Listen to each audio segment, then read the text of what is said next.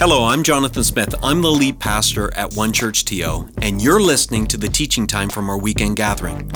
We're an imperfect community of over 70 nationalities and 5 generations who are attempting to follow and shine Jesus in the Greater Toronto Area. Our vision, it's so simple. We want to help people from all walks of life know God, love people, and in turn, impact our city for good. We've designed these weekends to be meaningful, challenging, and encouraging, and I hope that's what you get from listening. Good morning. We're starting a brand new series. You already know about that. It's called, can you say it with me? Dealing with Difficult People. Now, we have pictures of, actually she was just leading us in a time of worship, Yanel, part of our church family. And I found it interesting that the media team found the least difficult person in the church to represent the most difficult people in the church. It's so funny in our and everything else. This is a series that's part of the Jesus Project. It's a year-long series in the book of Luke, and we're going to look at these encounters that Jesus had with difficult people. We all have them. But I thought to start a series like this is important to set the tone right. Because we could go into a series like this and think, man, I wish so-and-so was here. Or, I hope you're listening right now. And it doesn't actually help us grow. And I want to really encourage you to set the tone like Jesus does. In Luke chapter 6, verse 42, he says these words. He says, how can you think of saying, friend, let me help you get rid of that speck in your eye when you can't see past the log in your own? Hypocrite, which in the Greek means actor or pretender. First, get rid of the log in your own eye, then you will see well enough to deal with the speck in your friend's eye. Jesus spoke these words because he knew we had a tendency to look at other people's problems and not just maybe how we could be a part of that problem, right? So with Pastor Keith and I, we kind of crafted a declaration. I thought we'd start our teaching time with it and we'll end with it today. It's a simple declaration, and I would like you, whether you're online or in this room, that you would say it out loud with me and own it, because I think it's true of all of us. Here's the declaration. Were you ready to say it out loud with me? Let's say it together. I too can be a difficult person and am part of an imperfect community. Help me grow so that I deal with the difficult people in my life in a way that Jesus is most glorified. That's pretty good, eh? I think we should say that a second time, actually, because I think it's really good for us to find ourselves in this, because it takes a ton of weight off you, but it also allows us to explore the truth we're going to see in page 42 of your Jesus Project book, or Luke chapter 5 today, starting at verse 17. Let's say this again together. I too can be a difficult person and am part of an imperfect community. Help me grow so that I deal with the difficult people in my life in a way that Jesus is most glorified. Now, this is so important. Some of us have trouble forgiving people because we don't understand how much God has forgiven us of. Some of us we have trouble being patient with difficult people in our life because we have drastically underestimated the amount of patience that God has spent towards us.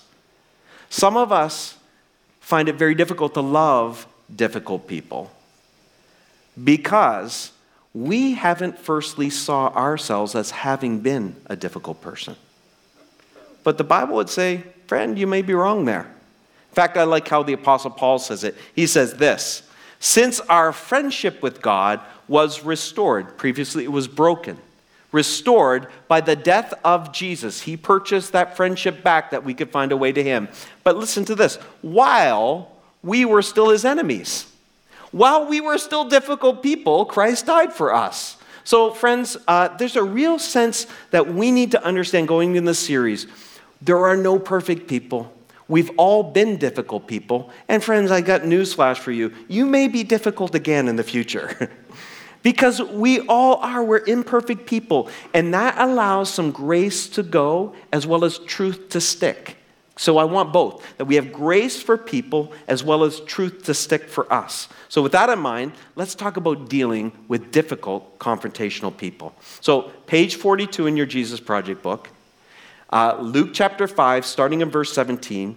And as you're turning there and as you're looking for it, the staff helped me put together this. I'm calling it a confrontational continuum. You individually, you land somewhere on this continuum.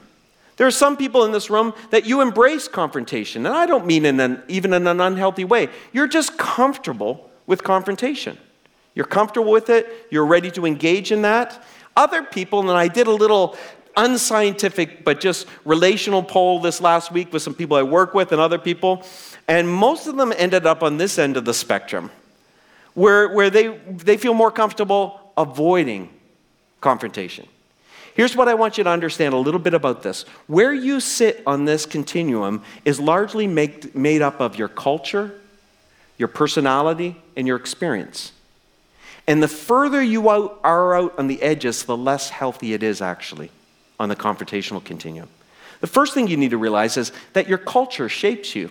That shouldn't be a surprise to any of us. We have over 70 nationalities in this church. In fact, Erin Meyer, and she actually spoke at our Global Leadership Summit 2 years ago. In her book, she researched cultures in the world to talk about, because now we're a global world, right? With globalization, cultures are working together all the more. So how do we connect? How do we do work together? How do we communicate well? Because cultures are very nuanced, aren't they? So she determined, and there's a whole chapter dedicated to how cultures do confrontation. And in fact, I put the graph up on the screen here. This is where some of the global cultures came when it came to a confrontational score, where they landed. So you'll notice that there's a top and bottom to this graph. On the top part are nations or cultures that are more emotive. They're in touch with their emotions, and they are not nervous of emotions. So they engage in emotions right from Israel to the Philippines at the other end. More emotional cultures, the one below the line, they're less expressive emotively. It doesn't mean they don't have emotions, they just don't express them as readily. And then you'll notice on the left side of the graph are cultures that actually they feel comfortable with confrontation. They feel comfortable with it. But you'll notice a difference. Like if you're German, you may have a comfort in confrontation, but it's not going to be very emotional. It could sound calculated. But if you're from Israel, it's a highly emotive, highly confrontational country. So there's emotions and confrontation go together there. On the other side of the graph, you'll notice nations that are less confrontational.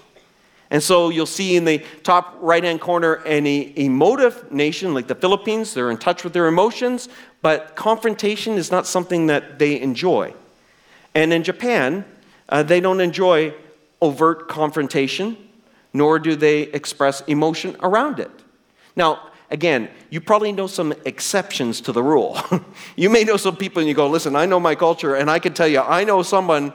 Of course, there's always outliers. But generally speaking, the data speaks this way. Someone asked me last night, where's Canada in this? Yeah, where's Canada?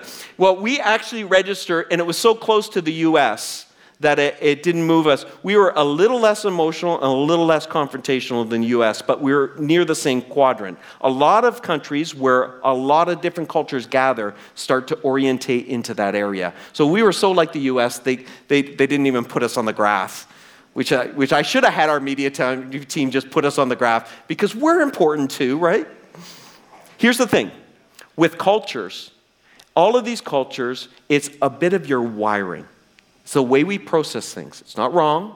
It's just different. And understanding where you stand culturally in terms of confrontation, here's what it would say, and the data said there. If you were an Israeli, maybe highly confrontational and highly emotive all at the same time, it just means really you feel confrontation is helpful, healthy, and necessary. But if you're on the low confrontational side of that scale culturally, you think confrontation is aggressive and rude and disrespectful. And it doesn't mean that confrontation doesn't happen on this side. It just means that when it happens, it's usually less emotional and certainly not aggressive. It's nuanced. So you can understand, when you put cultures together, we could have, right? But it's not just cultures that put us on this continuum. Your personality determines where you sit too. So Dr. David Ng, he's a psychiatrist that goes to our church here. He gave me some research this week, and I found it fascinating. He showed, in the research, it showed in terms of personality where we land on that continuum, that 10 to 15% of the population, I just got to find it in my notes here, 10 to 15%, oh, here it is, 10 to 15%, if not more of the population, have a high conflict personality style. That's a lot. So 10 to 15%. Let's say there's about 2,000 people that attend or participate in gatherings on a weekend here at One Church TO. That means about 300 out of you are locked and loaded for a confrontation. Because it's 10 to 15% or more high conflict personality styles. And in that is some disorders that come with that. That's why if you're on this end of the continuum, the world can feel like a very dangerous place. Now, equally in the research, there's about 10% or just under of the general population that engage in conflict avoidance personalities.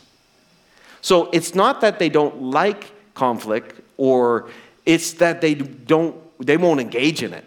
They avoid at all costs. And again, some of the disorders that speak into that. So you can understand that not just culturally are we adverse, but also even personality-wise. And here's what happens when it comes to personality. We have a tendency, have you ever noticed humans have a tendency to judge each other? Other people, not us, right? But if you're at this end of the continuum and you feel comfortable with confrontation, and you are in a relationship with someone who is less comfortable with confrontation, you could characterize them, if you're not careful, as being weak and even unchristian, because they don't appear to want to resolve issues in your estimation, right? If you're at this end of the continuum and you have people that are more confrontational in your life, you could characterize them as being bullies and unchristian. Notice a pattern? Because of the way that you see their aggression as being toxic or something. So on that continuum, our personality speaks into where we sit. Now, the truth is, too, you could be fragile and weak, or you could be a bully. I know this, that where you stand on this continuum, you're not good at discerning where you stand. How do I know that? Luke 6:42. Jesus said it over and over. You're going to be better at determining where other people are than you are going to be determining where you are. That's the gift and beauty of community. Community helps us to see where we stand, because we can see through people how they experience us. So community censors us at times, and it's a very healthy thing. It corrects us at times, and it heals us, and it encourages us at times. That's why in the Bible, community is so valued that you'll notice over and over that unity is always prioritized over productivity. It's not even how effective you are as a family unit or anything if unity is not there. So, and also you notice in Scripture that Scripture corrects disruptive people and encourages disheartening people. What is it trying to do? It's trying to create a safe space, no matter where you are in this continuum, to belong. That someone that's more confrontational naturally and more comfortably can feel safe. That they're not going to be judged the whole time for being that. And someone that is more on the avoidance side can feel that it's a safe space. Community is so important, and guarding it is so critical. It's a gift that you and I have. So your culture, your personality, and the last thing is your experience. Your experience shapes you. You know that. And our workplace experiences can shape us. Here's what I've noticed over the years. If you're a part of an industry, and some of you are, I pray for a lot of you a lot of the week, because I know you're in an industry that is highly aggressive. And it's a dog-eat-dog world. It's what have you done for me lately? You better look out for yourself, right? Anyone know, everyone been a part of an industry like that? And here's what happens in an industry like that. You get rewarded for being aggressive. You get rewarded for it. Here's what happens, though, sometimes. Is sometimes we take what we get rewarded for in that aggressive nature, and we bring it into our family relationships or our friendships. And here's the problem. That's why some people look at that and they think, what happened? Why is mommy angry all the time? Or why is my spouse trying to control me? And you confront them, and they're like, I'm not angry. I'm not controlling. But they're experiencing your aggression like it is anger. They're experiencing it like it is control. Here's the interesting thing. Aggression in an intimate relationship doesn't bear good fruit. Aggression in an intimate relationship. And so that tool that works for you at work is actually disintegrating a marriage or disintegrating trust with a child or something like that, because that aggression just wants to get things dealt with and move on. So there's even an aggressive way in trying to resolve things or whatever it might be. But we've been shaped by the workplace. And we need to be careful not to characterize people like that as being bad. And we have to be careful with this end. We have to be gentle. We have to be careful how we do things. So that can be another thing. You know, another thing, experiences that shape where we're on this continuum is every one of us have experienced moments where we've been wounded. And so where you sit can change according to who you're talking to or what you're dealing with. So if a man hurt you and you've not forgiven and not been healed from that, every time a man kind of sounds like that man, all men are the... Why was there a large contingent of female voices right there? I heard it. It gets even more serious. Sometimes we had a bad experience with someone of a particular race even. And then we begin to characterize everyone in that race as being we call that racism or sexism. A lot of the brokenness in our world comes from either ignorance or woundedness.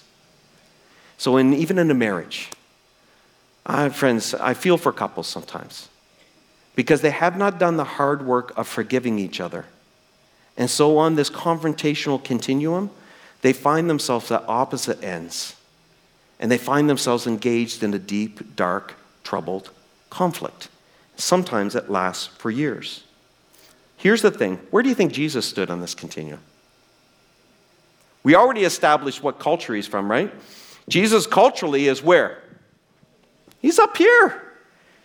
He's highly confrontational and emotive. It's an emotional, confrontational culture. And you know what? He's comfortable with that. But what's so confounding about Jesus is his personality, though. You would expect to be aggressive then, but his personality is described as being gentle, meek, and mild. Well, how would a gentle... Normally, we think of gentle, meek, and mild as weaker. How did he survive in this? You're going to see in a minute. And his upbringing, his family of origin that shapes him, just like it shapes all of us, it was humble in nature. So if you're there in Luke chapter 5, verse 17, let's pick up the teaching. Jesus is teaching. He's in a place where the Pharisees have gathered. In fact, let's read the text. It'll say it right here. Some Pharisees and teachers of the religious law were sitting nearby.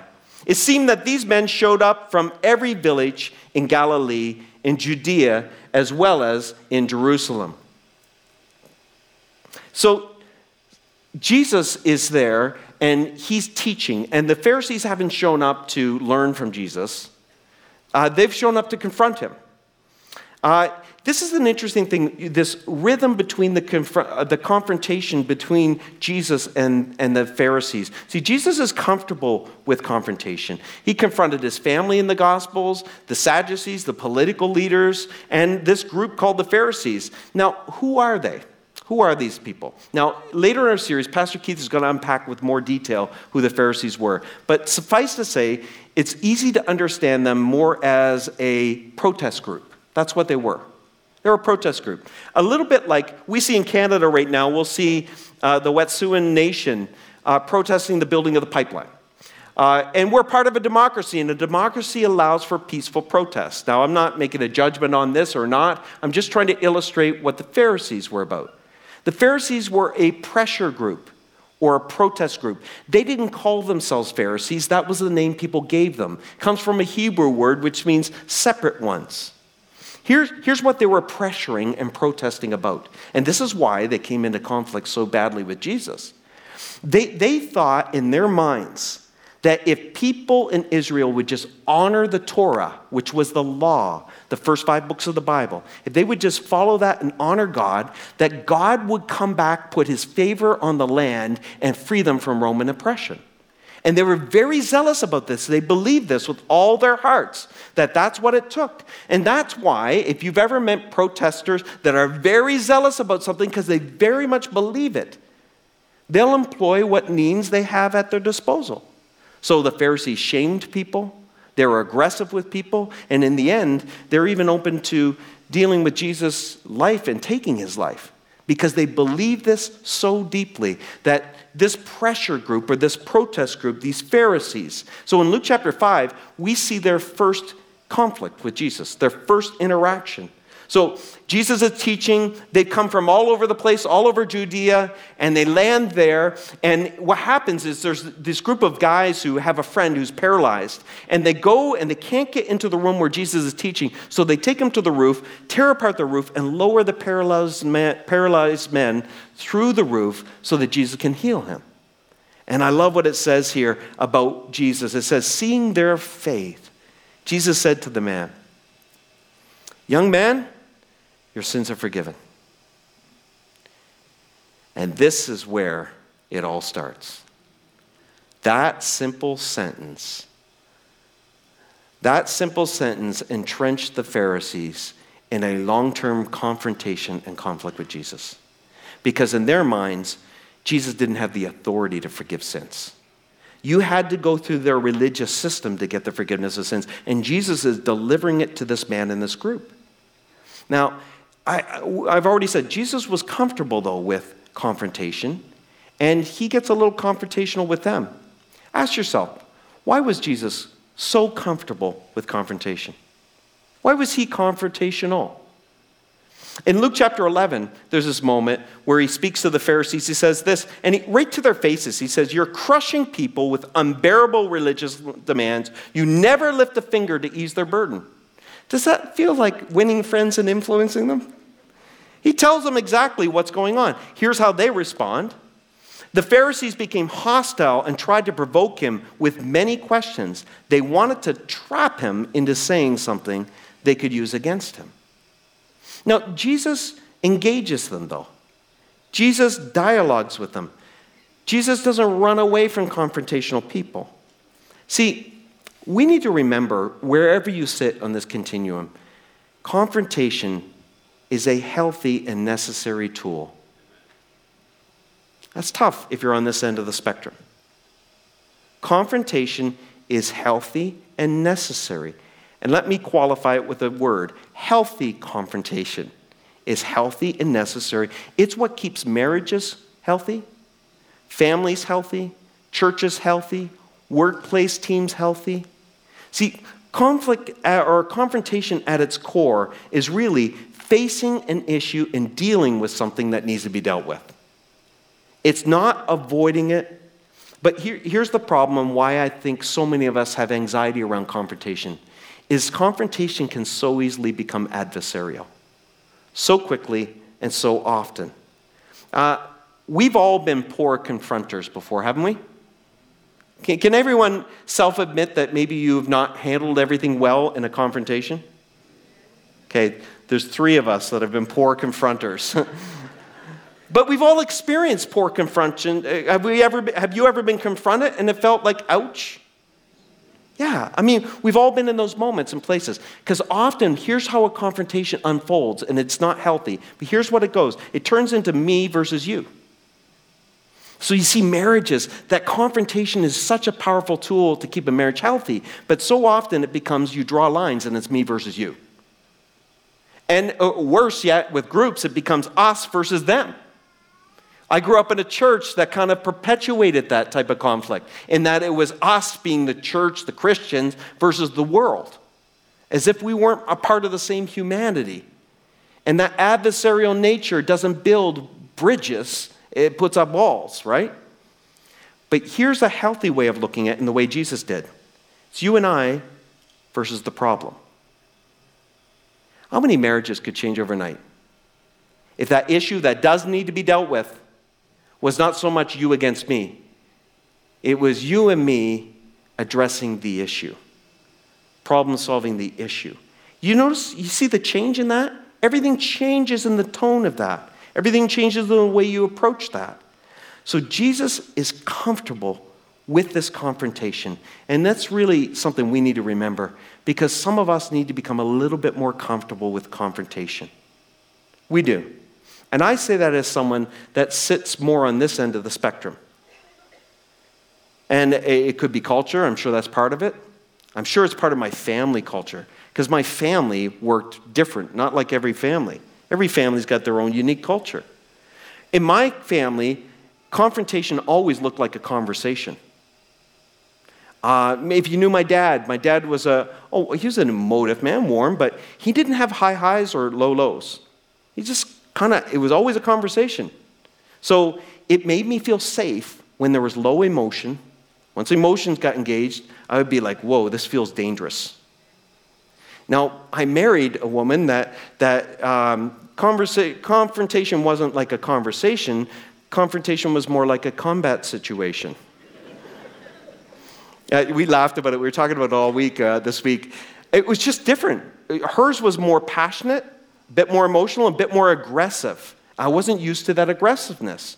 So talk about the immaturity of the two of us when we got married. And we did this so poorly for so long, it did damage. We did this so poorly for so long. Because every time we came into a confrontational moment, the moment it got emotional, the moment it got a little bit of passionate or aggressive, I disengaged. Or worse, I just gave in.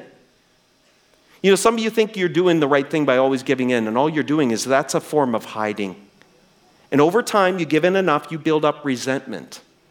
And after you start resenting someone, it's really hard to actually rebuild the relationship, because you start to breed contentment. Contempt, you have contempt for someone. And that's very difficult to build the bridge then, because a big wall has been built. But I thought I was being the mature one. I'm the one not getting too excited, and I just began to plug my ears.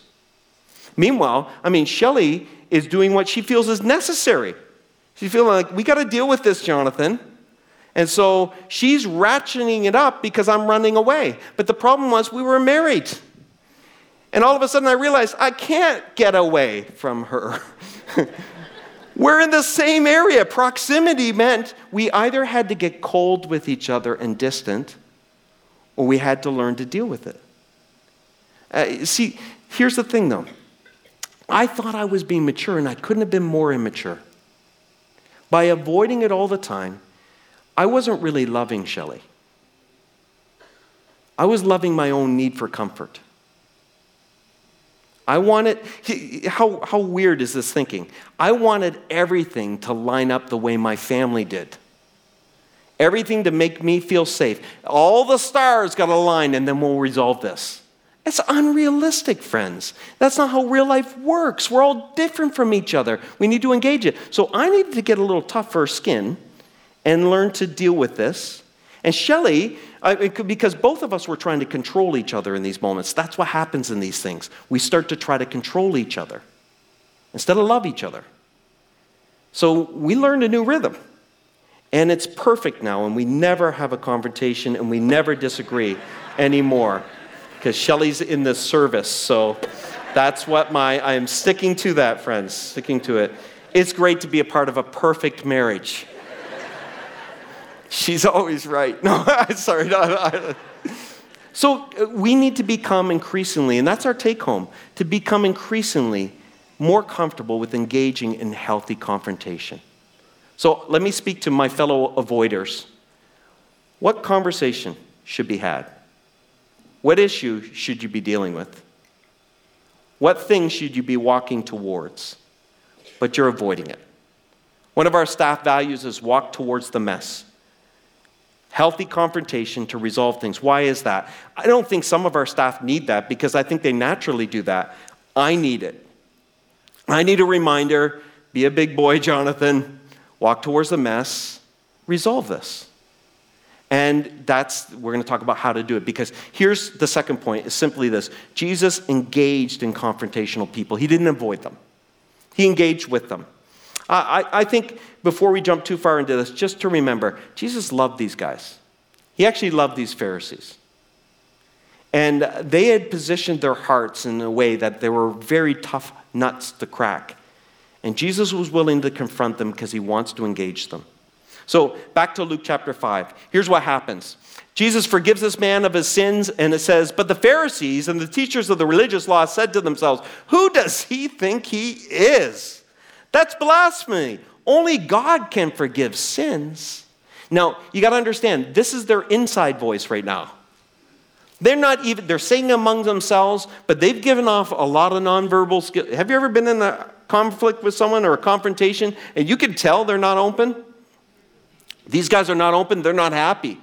And they're in this place of confrontation. And here's what you notice among difficult, not healthy confrontational people, but difficult confrontational people. You'll notice this. Often it starts out as passive-aggressive, and when they can't control you, it becomes verbally aggressive. And that's how the trend, you can watch it, you can map it through the Pharisees and the Gospels. It all starts passive-aggressively, and eventually goes verbally aggressive, and then eventually physically aggressive, because they can't control Jesus. Here's the interesting thing, though. Jesus responds to them. And, they're at conflict because they want the same thing. They want freedom for Israel, and Jesus wants freedom for Israel. But Jesus is hanging around with ceremonially unclean people, dirty people in their estimation, unpowerful people, unclean people. And the Pharisees see they're the problem with Israel right now. And you're hanging out with the people that are the problem. If they would just get their lives cleaned up, we would be free here. So you can understand why they didn't understand Jesus, and they weren't jiving with his methodologies here. But Jesus responds to them. Jesus says this, why do you question this in your hearts? Is it easier to say, your sins are forgiven, or stand up and walk? So I will prove to you that the Son of Man has authority on earth to forgive sins. Then Jesus turned to the paralyzed man and said, stand up, pick up your mat, and go home. There is in this narrative, as well as the other confrontations he has with people in the Gospels, there's a pattern to how he handles them all. This is worth writing down in your Jesus Project books because it's a pattern that you and I can employ when we deal with difficult confrontational people in our life. The first thing is you notice, always, Jesus asks questions.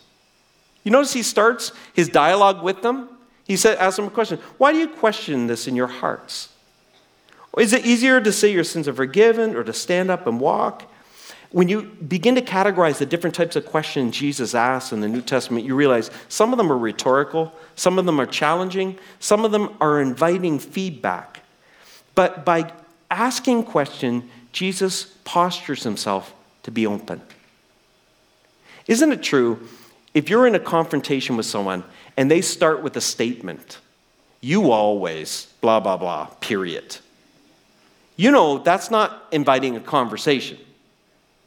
If they start with a question, they do want to hear your perspective, right? Jesus is a master at this. Pastor Keith would teach us over the years. I was on his staff for years here, but he would teach us, and probably teach all of us in leadership at this church. He'd always say, come to a meeting, come to a conversation, come to something with a contribution, not a conclusion. I like it because I think, and I've done the opposite times, I've come with conclusions instead of contribution, but when you come with a contribution, you invite other people to shape and be a part of that conversation.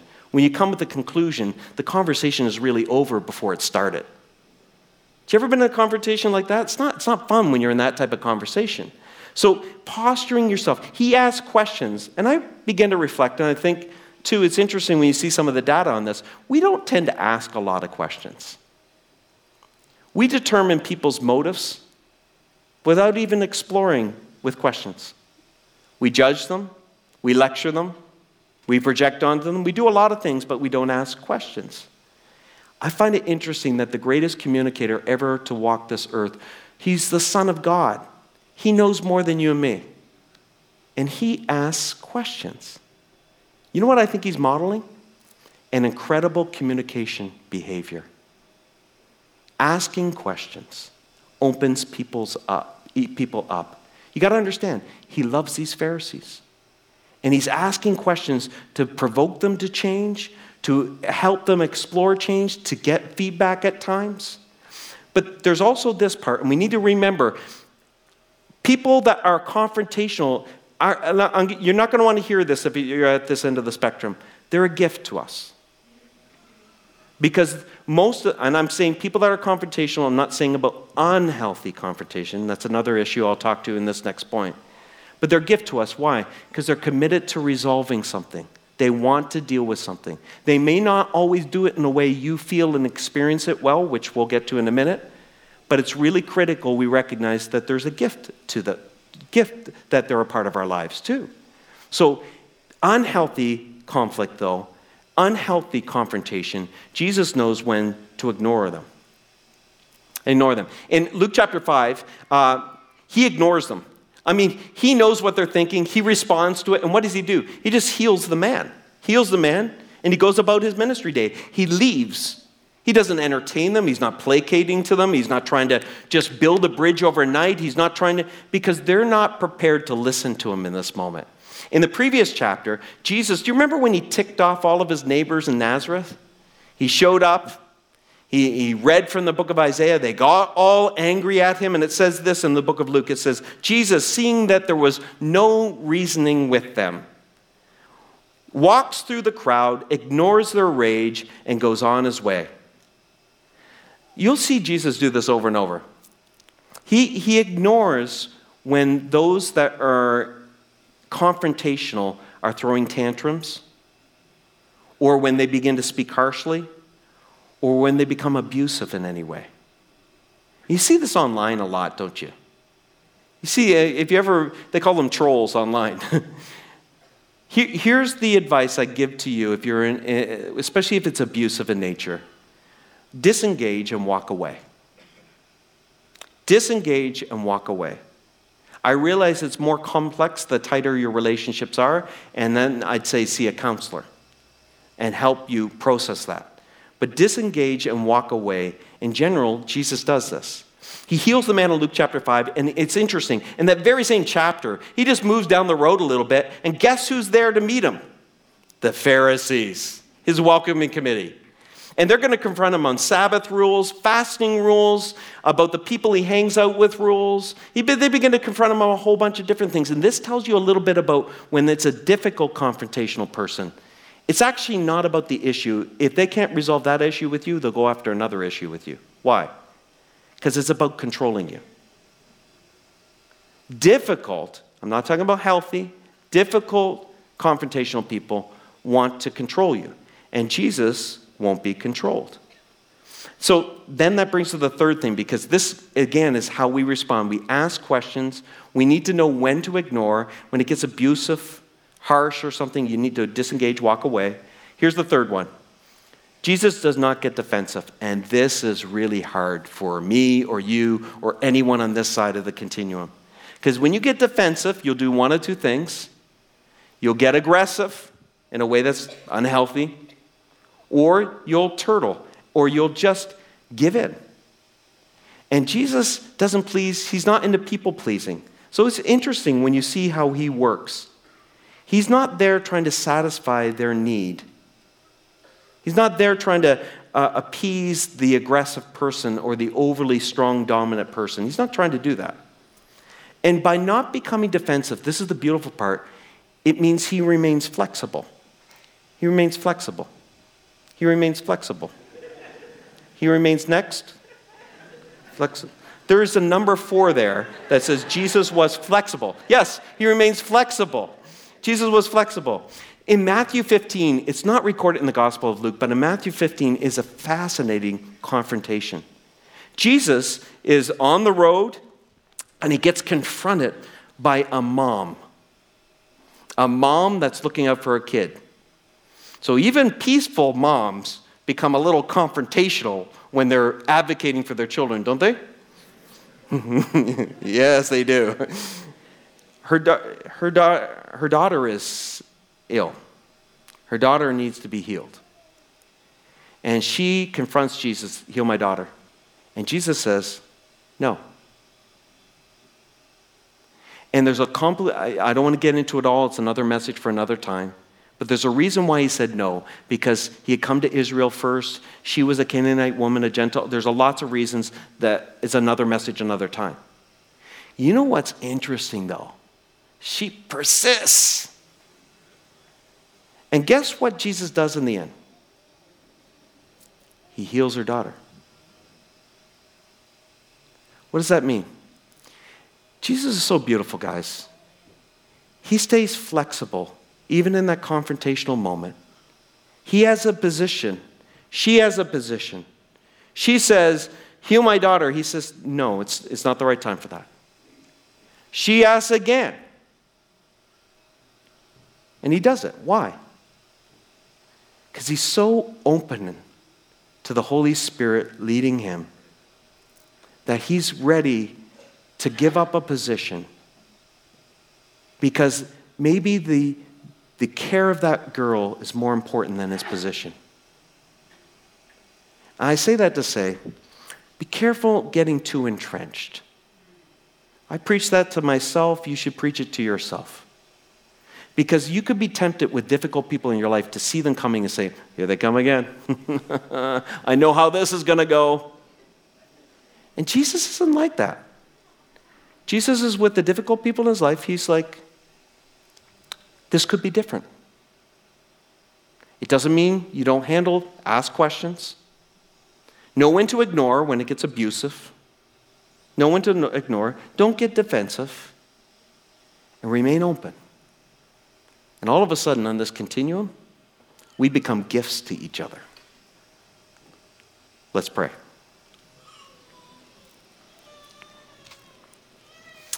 Father, I thank you, God, for this church community.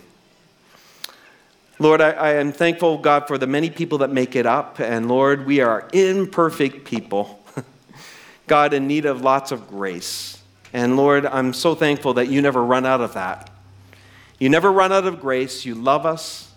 And God, for a moment here, God, I just say I'm so thankful for the people that make up this church. The people that may embrace confrontation, those who may avoid confrontation, and everything in between. We're all fearfully and wonderfully made. We're made up of unique cultures and families of origin and workplace influences and personalities, and then we need to make it all work together. And God, this is where we're so thankful for Jesus, because you unify us, God. We all love you, and we want to be more like you. So friends, if you're more on the avoidance side of this continuum, this might be a good prayer for you to participate with me. God, forgive me for the times that I hide, and I'm not committed to resolving or dealing with things that I know need to be resolved and dealt with. God, would you pour your grace in me? And friends, if you're on that side of the continuum, you might have some wounds too. So God, would you heal me? Would you help me, God, to understand how to handle confrontation well, to ask questions, to not get too defensive? That God, when it is a unhealthy confrontation, to know how to ignore it and walk away. And God, I pray, Lord, that I would remain flexible, though, open to changing where I am in order to build a better relationship, a better community, a better future. And for those of us on the embrace confrontational side, maybe this would be a good prayer for you. God, forgive me for the moments, God, with people that you've created, in my zealousness or just in my wiring, God. Maybe I have hurt people that I didn't even mean to hurt. But God, I own that in this moment, and I say, God, forgive me. Help me. And you've wired me this way, God. Help me to employ this gift, necessary gift for relational health, community health, in a way that God will be experienced to feel gentle, that will feel caring and loving, as I intended to be. And God, I pray for anyone in this room, Lord, that maybe they're in those areas of disorder where, Lord, they can't control themselves. And they struggle with that, God. Lord, I pray for the courage in each one of them, whether they're on the high avoidance or on the high embrace side, whether they look like a bully or they look so fragile that nobody can look negatively in their direction without crushing them. God, would you give them the courage to seek counseling, to be able to take steps into further health so that they don't need to be afraid of community, nor do they need to dominate community. They can enjoy community together. So God, we entrust our key relationships with you. We entrust the difficult people that have come to our mind through this message with you. And God, we entrust us with you because we know we too can be a difficult person. We pray this all in the name of Jesus. And everybody said, amen. Amen. Thanks for listening. If you found this helpful, we hope you join us at one of our campuses if you're in the GTA for a weekend gathering. If you're listening from somewhere else in the world, we'd encourage you to join us at onechurch.to/live. We believe everyone can be a part of what Jesus is doing both in our community and in our city. So if you'd like to connect with us at a deeper level, visit us at onechurch.to/nextsteps. See you next time.